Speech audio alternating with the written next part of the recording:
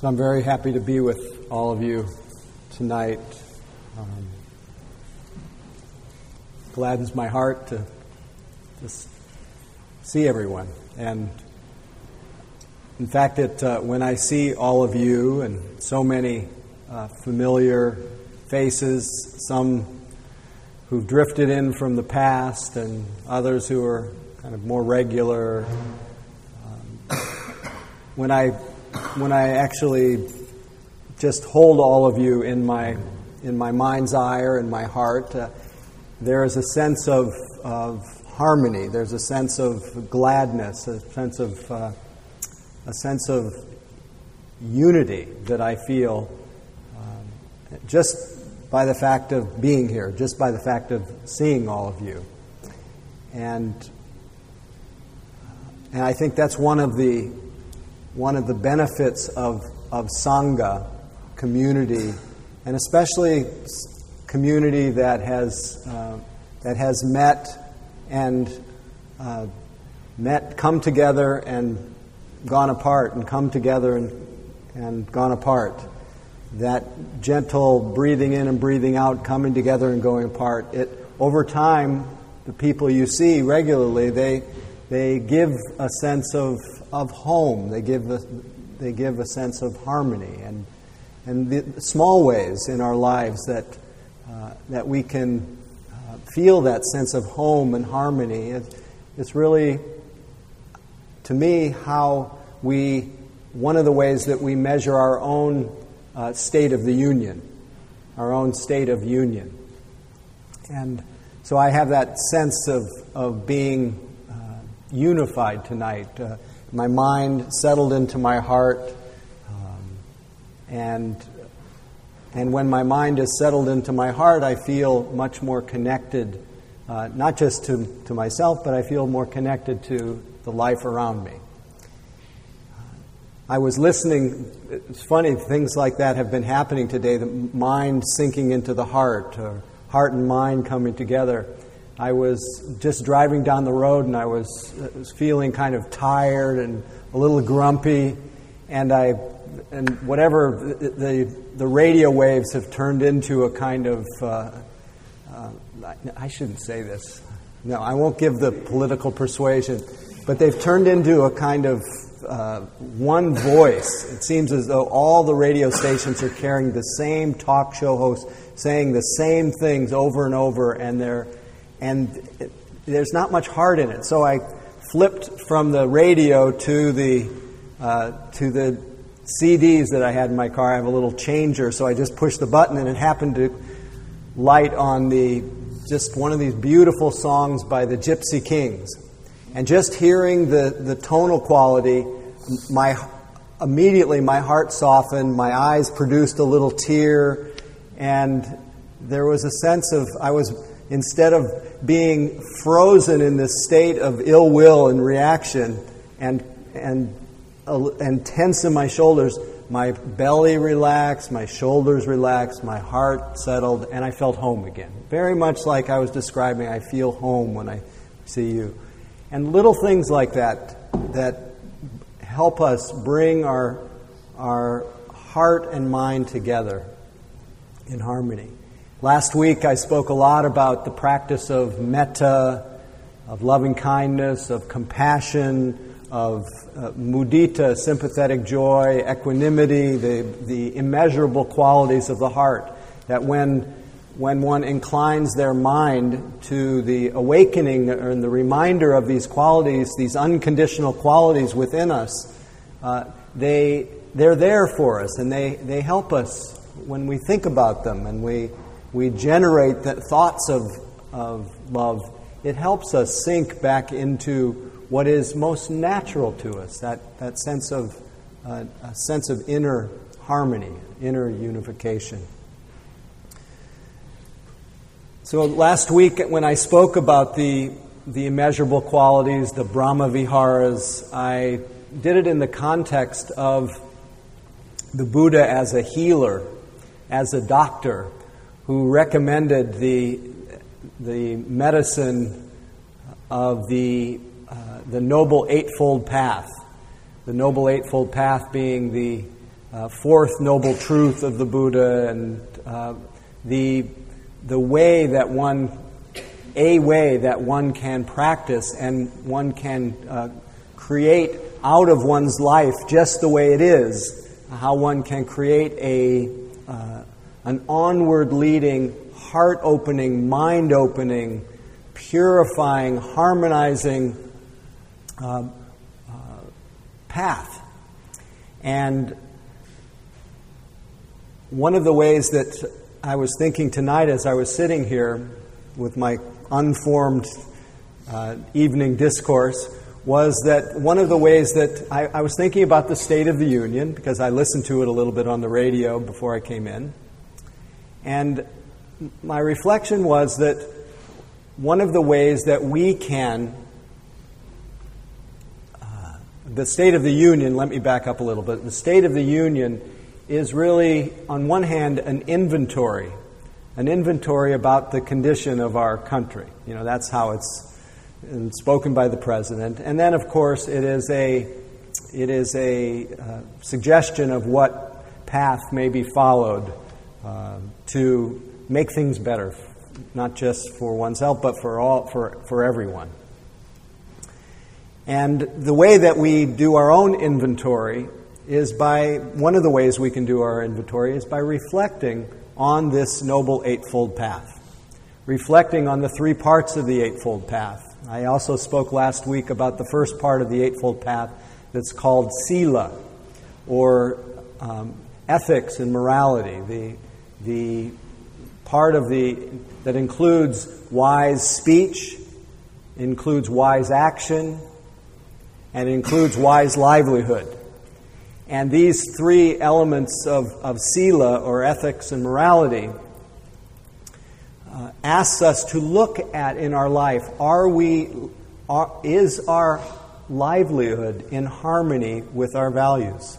Are we unified in our livelihood? In what we do every single day, we spend an enormous amount of time with our livelihoods. Is it congruent? Are we not only is it congruent in terms of what we do, but how we do it? Do we do it with integrity? Do we do it with skillfulness? How are we engaging in our livelihood? Because that is really central. Of course, the traditional teaching on wise livelihood is that you engage in livelihood that doesn't cause harm, and that is used to be dealing with intoxicants and weapons, but it's for each of us to reflect on whatever we're engaged in. Is it bringing harm? Is it bringing harm to ourselves? Is it bringing harm to others? And to reflect on that. And that's how we consider the state of our own unity, our own union. And our actions. Our actions include one way to speak about them is to reflect on the basic training guidelines of wise action, which is, are we harmonious with our speech, or are we causing harm with our speech? Are we harmonious with our sexual lives, or are we causing harm with our sexual lives? Are we taking care with the use of intoxicants that cloud the mind and lead to carelessness and heedlessness, a lot of suffering? Or are we using intoxicants wisely, or not at all? Are we, in our speech, are we telling the truth? Are we speaking harmoniously to whoever we speak to? How are we relating to the earth, to the resources of the earth? Are we in harmony with life? I actually brought along the inventory that the One Earth Sangha puts out, and I started to reflect on it. Am I taking care with household energy, with water, with electricity? Am I taking care with the waste? Because I can't be frivolous. I can't be just unconscious about that. So am I reducing my household energy, considering climate change, etc.? And how am I, in terms of my relationship to eating flesh foods, meat, because of a lot of the pollution that's caused is by the production of chickens and cattle, an enormous amount of toxicity caused and harm caused to the animals that don't want to be killed. And we all have to reflect on that. That's not necessarily saying you shouldn't do this. It's to see, where are we at with this? Are we in harmony with our actions of our body, of our speech, of our mind? I think that's enough of that one. I could go through the whole list, but it lose the spirit of the talk. I'm not sure that I remembered all the training guidelines, but for each of us to have a list of the training guidelines, and perhaps even to reflect on them every day. And maybe tonight together we can, in our own encouragement to have the state of our own inner union in good shape, to commit to the training guidelines, the training precepts.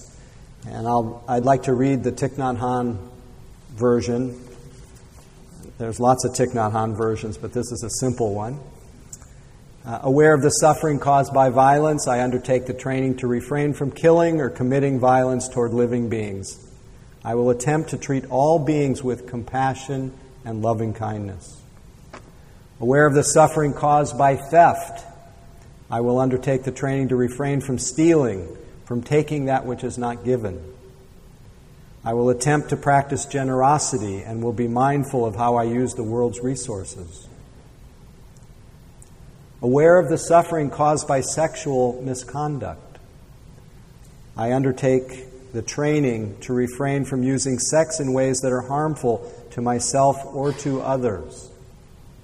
I will attempt to express my sexuality in ways that bring joy and feelings of connection. Aware of the suffering caused by harmful speech, I undertake the training to refrain from lying, from harsh speech, from slander, and from idle speech. I will attempt to speak and write in ways that are both truthful and appropriate. Aware of the suffering caused by alcohol and drugs, I undertake the training to refrain from misusing intoxicants that dull and confuse the mind. I'll attempt to cultivate a clear mind and an open heart. So we talked a little bit about last week about this foundation, this medicine that brings joy, that can bring joy and harmony to our lives, bring that sense of congruency and unity, to have our actions be harmonious. I also spoke of the central part, this middle part of the Eightfold Path that includes wise mindfulness or right mindfulness, right concentration, and right effort. And I talked about the 4 efforts of cultivating what is wholesome in your life, maintaining what is wholesome, abandoning what's unwholesome, and preventing what's unwholesome from arising. So becoming so strong and unified in your purity of action and purity of mind that your inclination to cause harm, your inclination to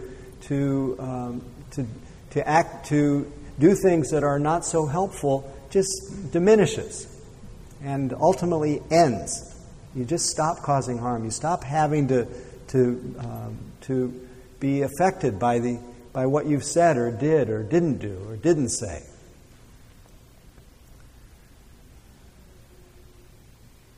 So we can reflect on this. Are we cultivating the wholesome in our lives? Obviously, you're coming on Tuesday night, so to some degree you're cultivating the wholesome.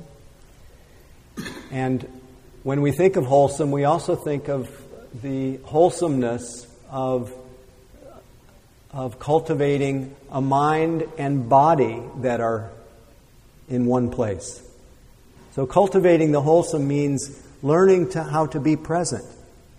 It means having this attempt to orient yourself toward being aware, being awake, being present, having it be the hub around which you do everything in your life. Have it not just be something that's relegated to Tuesday night or to a retreat, but something that is the guiding light. This is right mindfulness. Having mindfulness and clear comprehension of what you're doing when you're doing it. And then, of course, having that be informally all the time, and formally having regular periods of sitting, walking, doing formal practice that allows you to just be saturated by that habit and that love, that devotion to being aware and being present. And so are you cultivating mindfulness all day long?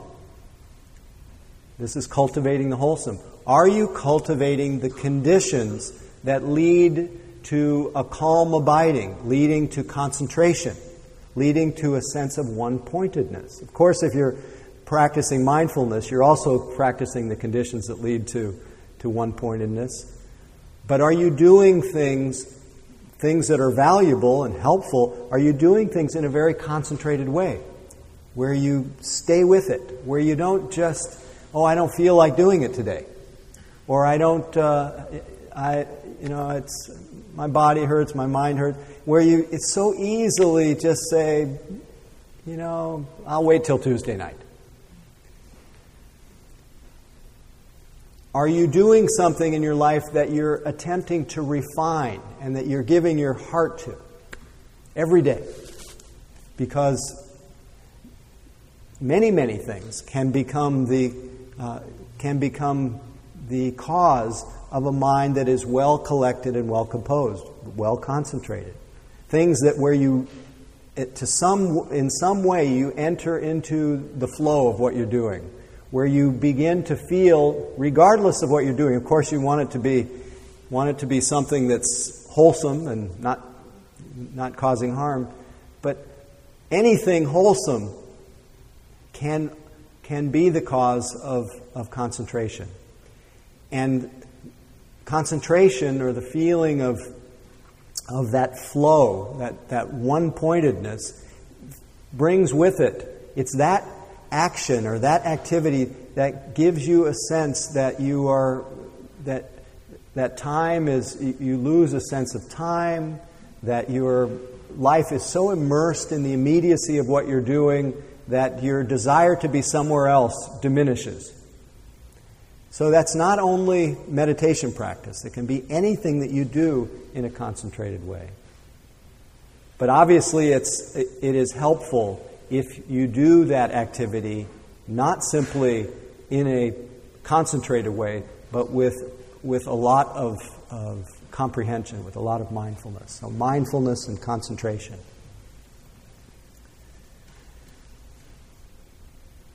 The way to bring unity, to experience our own sense of union, and the way to reflect on, do our own inventory on our sense of union, is to sense whether or not your mind is settled in your body.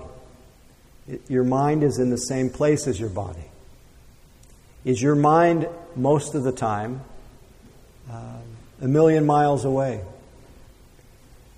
Are your winds? The Tibetan tradition, they talk a lot about the winds that move through our system, the vital energies, the prana, the nadis, the different kinds of energy that flows through us, the kind of electrical circuitry. Many of us live with the winds very high, somewhat disembodied. And when the winds are high, we tend to have a lot of discursive thinking, spend a lot of time just noodling, ruminating, planning, remembering, and often feel a little bit disconnected. So one of the ways that we can both check our own state of our own union, is our mind settled into our body? Are we here? Are we at home in this, what the Buddha called this fathom-long body? Because if this is the only place that we can find home, the whole world depends on you being embodied. And the world peace depends on you being embodied. As one of my favorite teachers, Sri Nisargadatta, put it, the world is the way it is because people are the way they are. And as long as people are the way they are, the world will continue to be the way it is. That if we want a peaceful world, we have to be peaceful people. Peace isn't something that we can impose on the world. It has to start within each of us. So is our mind and body in the same place? If it is, we will experience increasingly, regardless of what our situation is, regardless of the variety of feelings and challenges and complications of our life, we can feel a sense of rootedness, a sense of home, a sense of peace. And if we're not, then in some measure we are a little bit disembodied. And so, as well as having mindfulness be the hub around which you live your life, being embodied is a very important way to have our body be the hub around which we live. It's a very important way to bring harmony.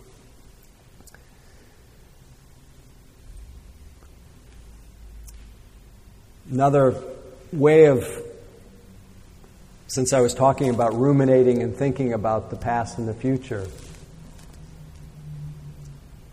one of the inventories, one of the ways that we can take our own inventory of the state of union is, are we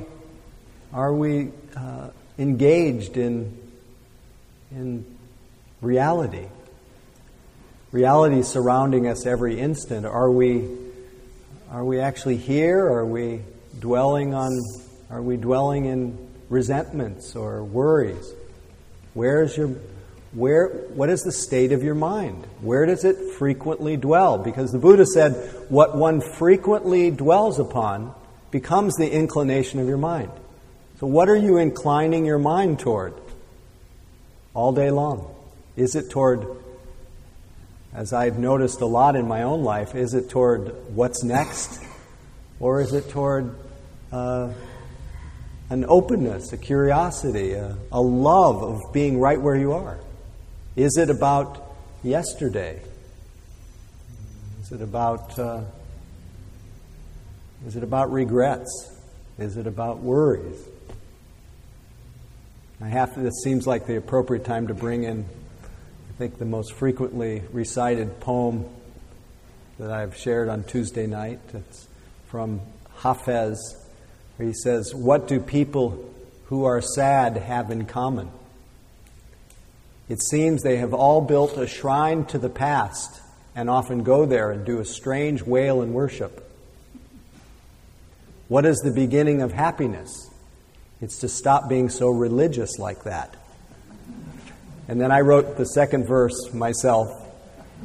Stole, of course, the first verse, but the second verse is, "What do people who are worried and anxious have in common? It seems they have all built a shrine to the future and often go there and do a strange wail and worry. What is the beginning of happiness? It's to stop being so religious like that."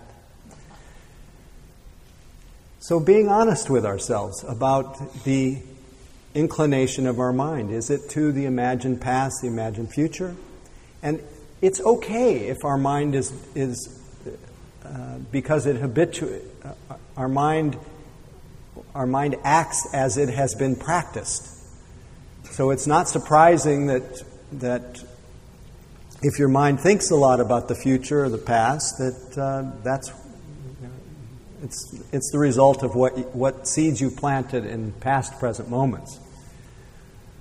So the key isn't necessarily to, as the poem suggests, to stop being so religious about those thoughts. And how do we stop being so religious about those thoughts? It's to notice them. It's to notice the thought that a thought of the future is not the future. A thought of the future is a thought form. It's a bubble arising, ephemeral in the present moment. It has no substantiality at all. It's empty. There's no there. It's just a thought. And a thought of the past is not the past. Past doesn't exist. It's gone. There is only the reality of that thought, that bubble arising in this unfolding present. And what we call now. And it doesn't. So the past and future, they don't. So the key is to notice them. And that's how we can stop being so religious like that.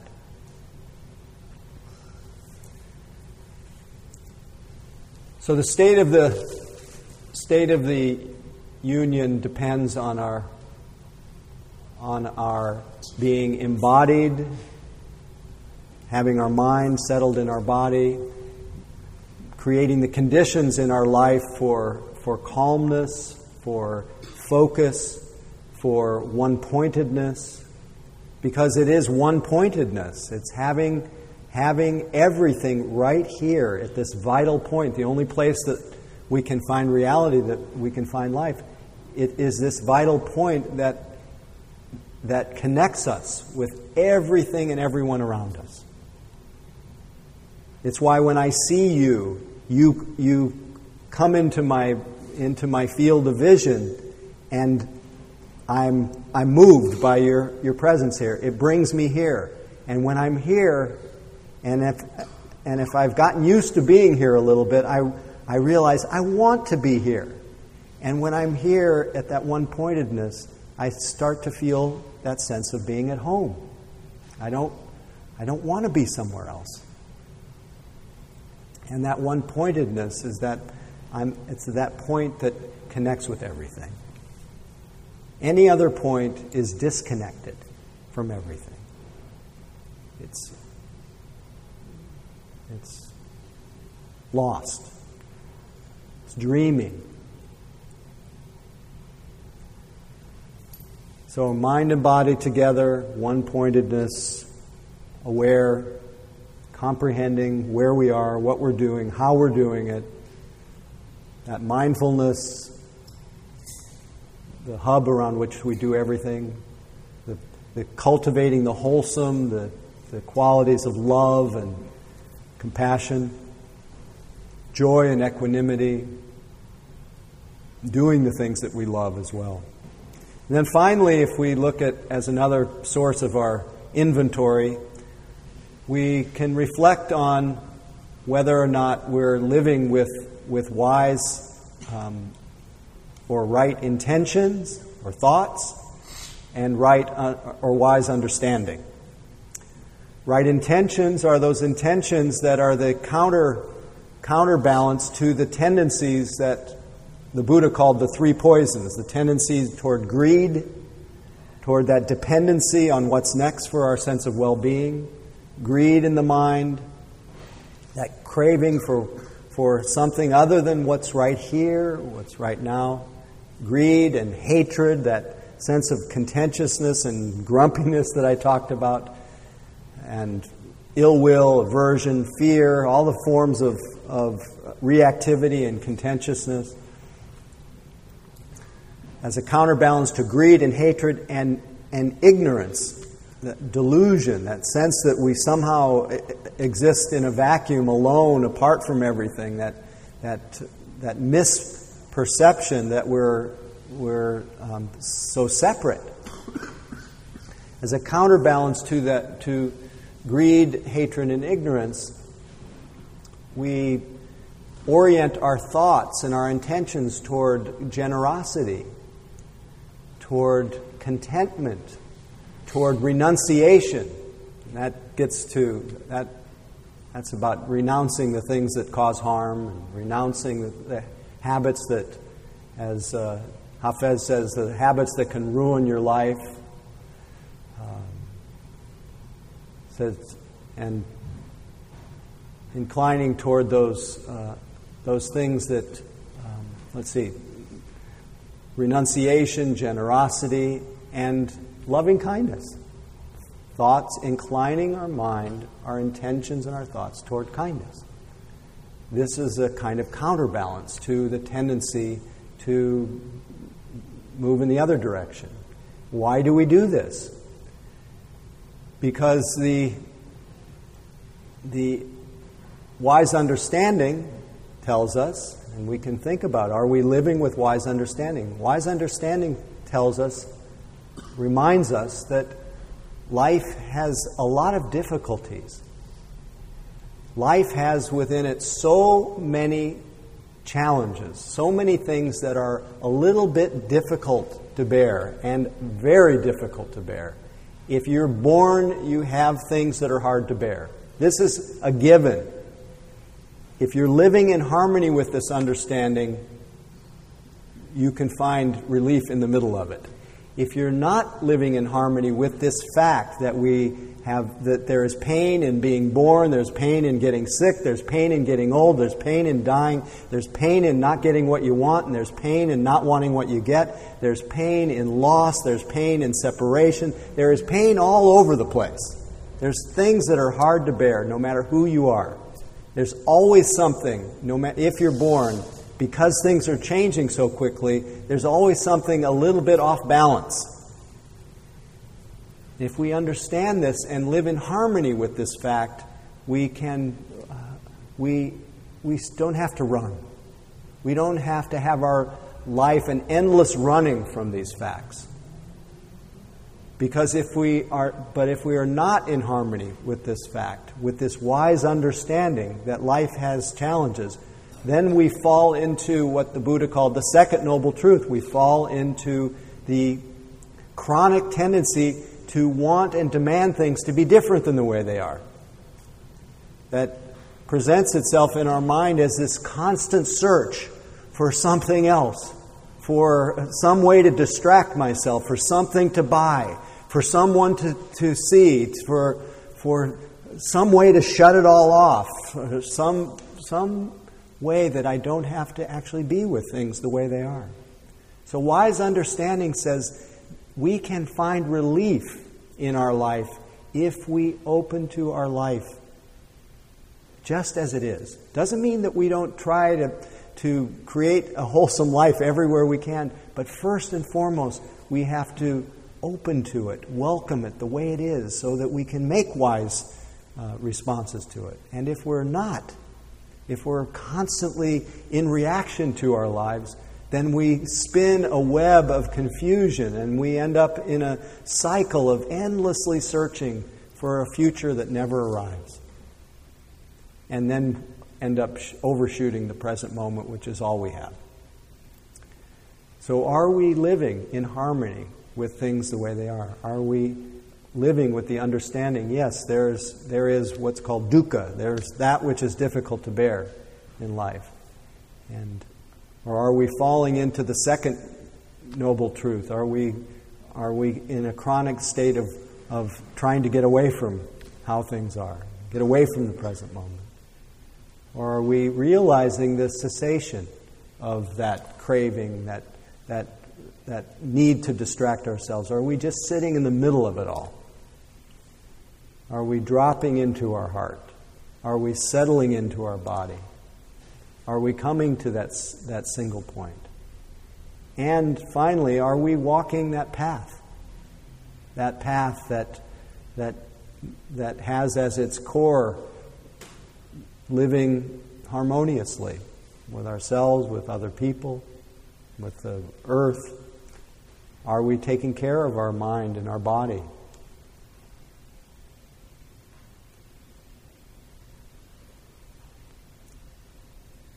Are we in love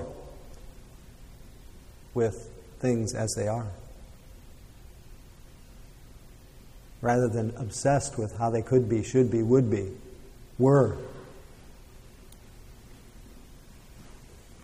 So that's so we have to, maybe we can talk about this next time. Maybe people can report on the state of your own union. It's a wonderful practice to confess to ourselves and each other our delusions. It's a beautiful thing. And it's actually beautiful even if you confess to yourself. It was so enlightening today to see how far away my mind was until that little music, that one note just brought me back to the seat of my consciousness, just into the heart. But how far I wandered in my imagination, how I was ready to... No, I wasn't really ready to blow up the Congress, but I think about that sometimes. So I think I'll just leave you with some words from the Buddha.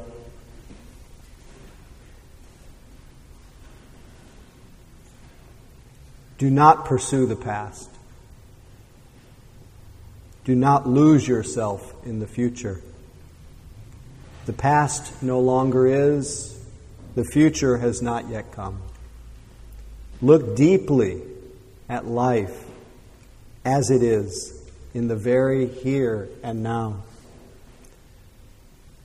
The practice looking deeply at life as it is in the very here and now, the practitioner dwells in stability and freedom.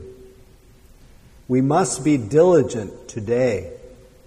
To wait until tomorrow is too late. Death comes unexpectedly. How can we bargain with it? The sage calls a person who knows how to dwell in mindfulness night and day one who knows the better way to live alone. So let's sit quietly, alone together.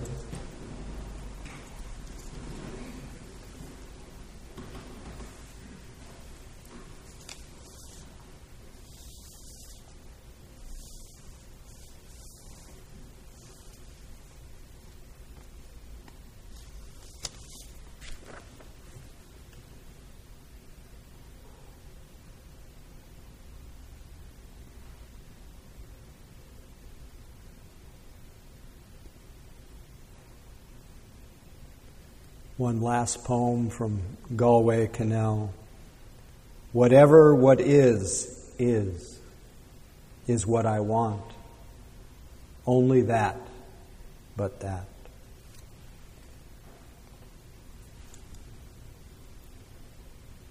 May all beings open to life as it is. May all beings know unity of mind and body, mind and heart. May all beings live in peace, live in harmony, live in peace and harmony. And may our practice tonight and every day, and the fruits and the benefits of our practice be dedicated to the welfare and benefit of all. May all beings live in truth.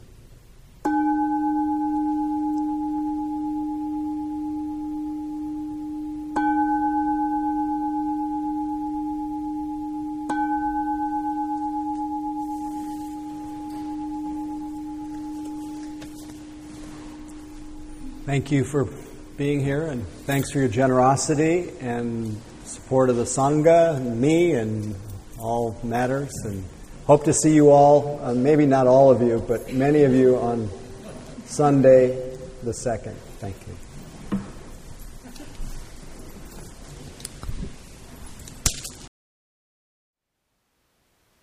Thank you for listening. To learn how you can support the teachers and Dharma Seed, please visit dharmaseed.org/donate.